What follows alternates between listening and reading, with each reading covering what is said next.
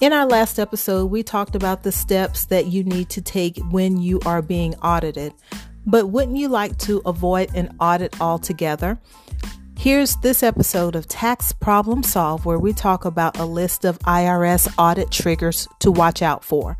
I'm Deltrice Hart Anderson, keeping the IRS out of the pocketbooks, wallets, and bank accounts of taxpayers.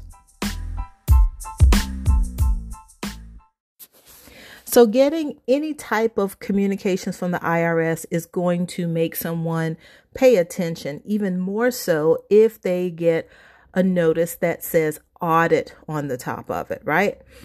Now, even the most equipped, the most knowledgeable of tax preparation professionals, they may be ill-equipped to handle any IRS notices, especially audit notices. So that's where a licensed, experienced tax professional is going to come in, and they are going to help represent you before the Internal Revenue Service when you receive those audit letters.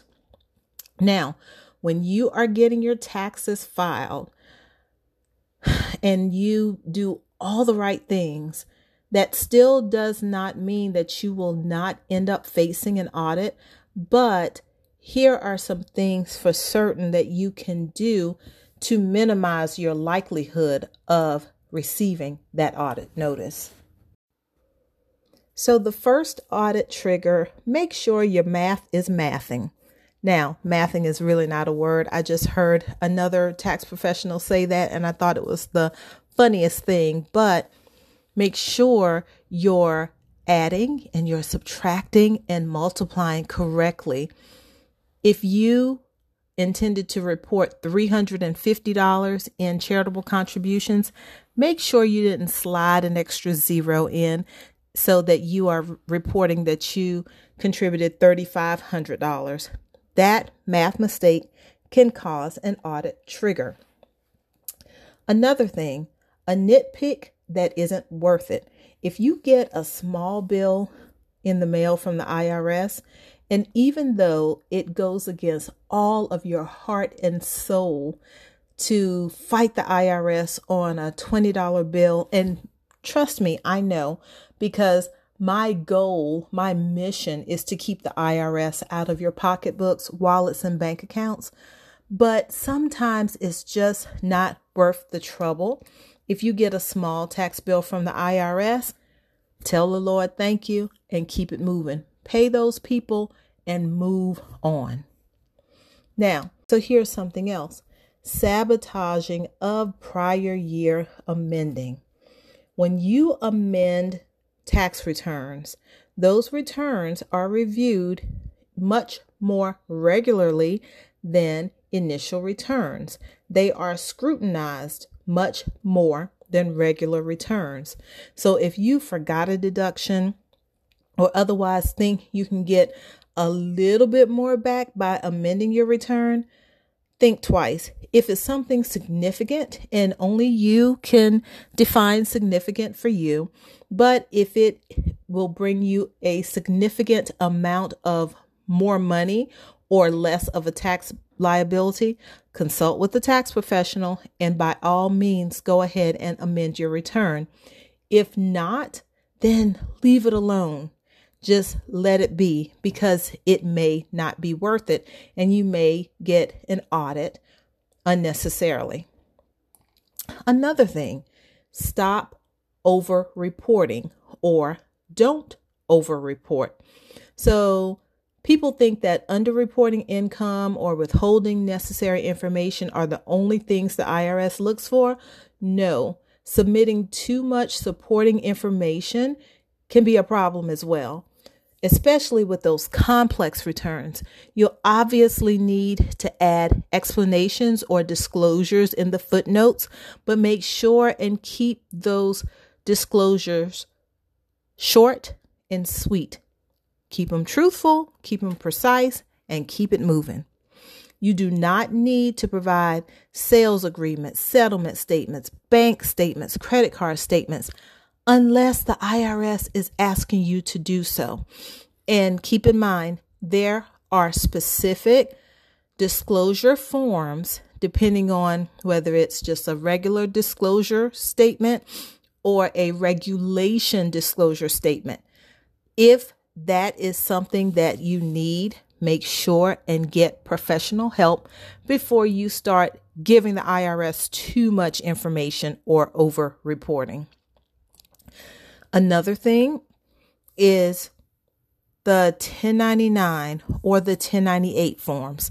So if you have 1099 forms, and they're going to come in many different varieties, you'll have a 1099 INT for interest, 1099 NEC for non-employee compensation, 1099 MISC for miscellaneous income, 1099R, all these forms, okay, all of these 1099 forms.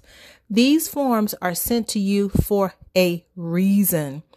If you receive those 1099s, you need to report them to the IRS and report them properly. No matter how many 1099s you receive, you make sure that they are all accounted for on your tax return. Now, to my real estate investors, to my corporations, those that get the 1099s in the business's name, in the names of the LLCs, in the names of the federal ID number of your companies, do not report those 1099s directly on your personal tax return. You are going to report them appropriately on whatever your business tax return is. Now, the end result may end up on your personal tax return, but that would fall in line with over-reporting. Don't over-report, but definitely report all of the 1099 or 1098 forms that you receive to the IRS that is in your Social Security number, okay? If not, you are going to trigger, or you could trigger, an audit. And lastly, don't start putting things on your tax returns that you cannot defend, okay? Home office deductions. If you don't use your office or a room in your house for a home office, don't bother with it. Any passive losses, any large business expenses, especially the Schedule C filers, do not do it. The truth is, you really can't determine what will catch the IRS's attention. So you never know if you put something on your tax return, if you're trying to claim something on your tax return that's not true, it could trigger an audit. Now, you can adopt to be reasonable, hint, hint, in quotes. So it makes sense not to claim any home office or other deductions if you cannot reasonably defend it. Okay? So if you have a business, or if you're calling it a business, but that business is more of a hobby, then you treat it that way. Do not bother to try to write off things. Don't try to have a business, or say you're in business for the sake of someone told you out in these social media streets to get a business so you can write off everything. Don't do it to yourself, because I promise you they will not be assisting you in your audit. Okay? Now, here's the thing. Don't be scared to take any deductions and losses to which you are entitled, but also don't take tax positions that you aren't comfortable with defending, and do not allow any tax professional to put anything on your tax return that you are not comfortable defending. Okay? If you take a reasonable position, that's something different. You likely won't end up needing to defend your position. And if you do face an audit, so what? No big deal. If it's reasonable, it will probably be far easier than something that you know good and well that should not have ended up on your tax return. Remember, reasonable expenses, ordinary and necessary. when it comes to deducting those small business expenses.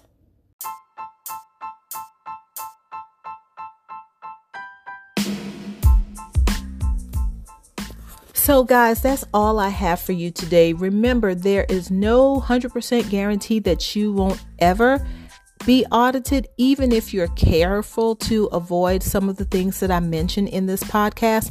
Sometimes it's just the luck of the draw, but getting ahead of the auditing game is how you're going to be equipped if the IRS decides to look into your tax affairs. And these are the things that we can help with in the future should you find yourself in that situation. Because no matter what, we're going to be here for you, and we'll go to bat for you on all of your tax issues. I'm Deltrice Hart Anderson, keeping the IRS out of the pocketbooks, wallets, and bank accounts of taxpayers. Thank you guys so much for listening to another episode of Tax Problem Solved.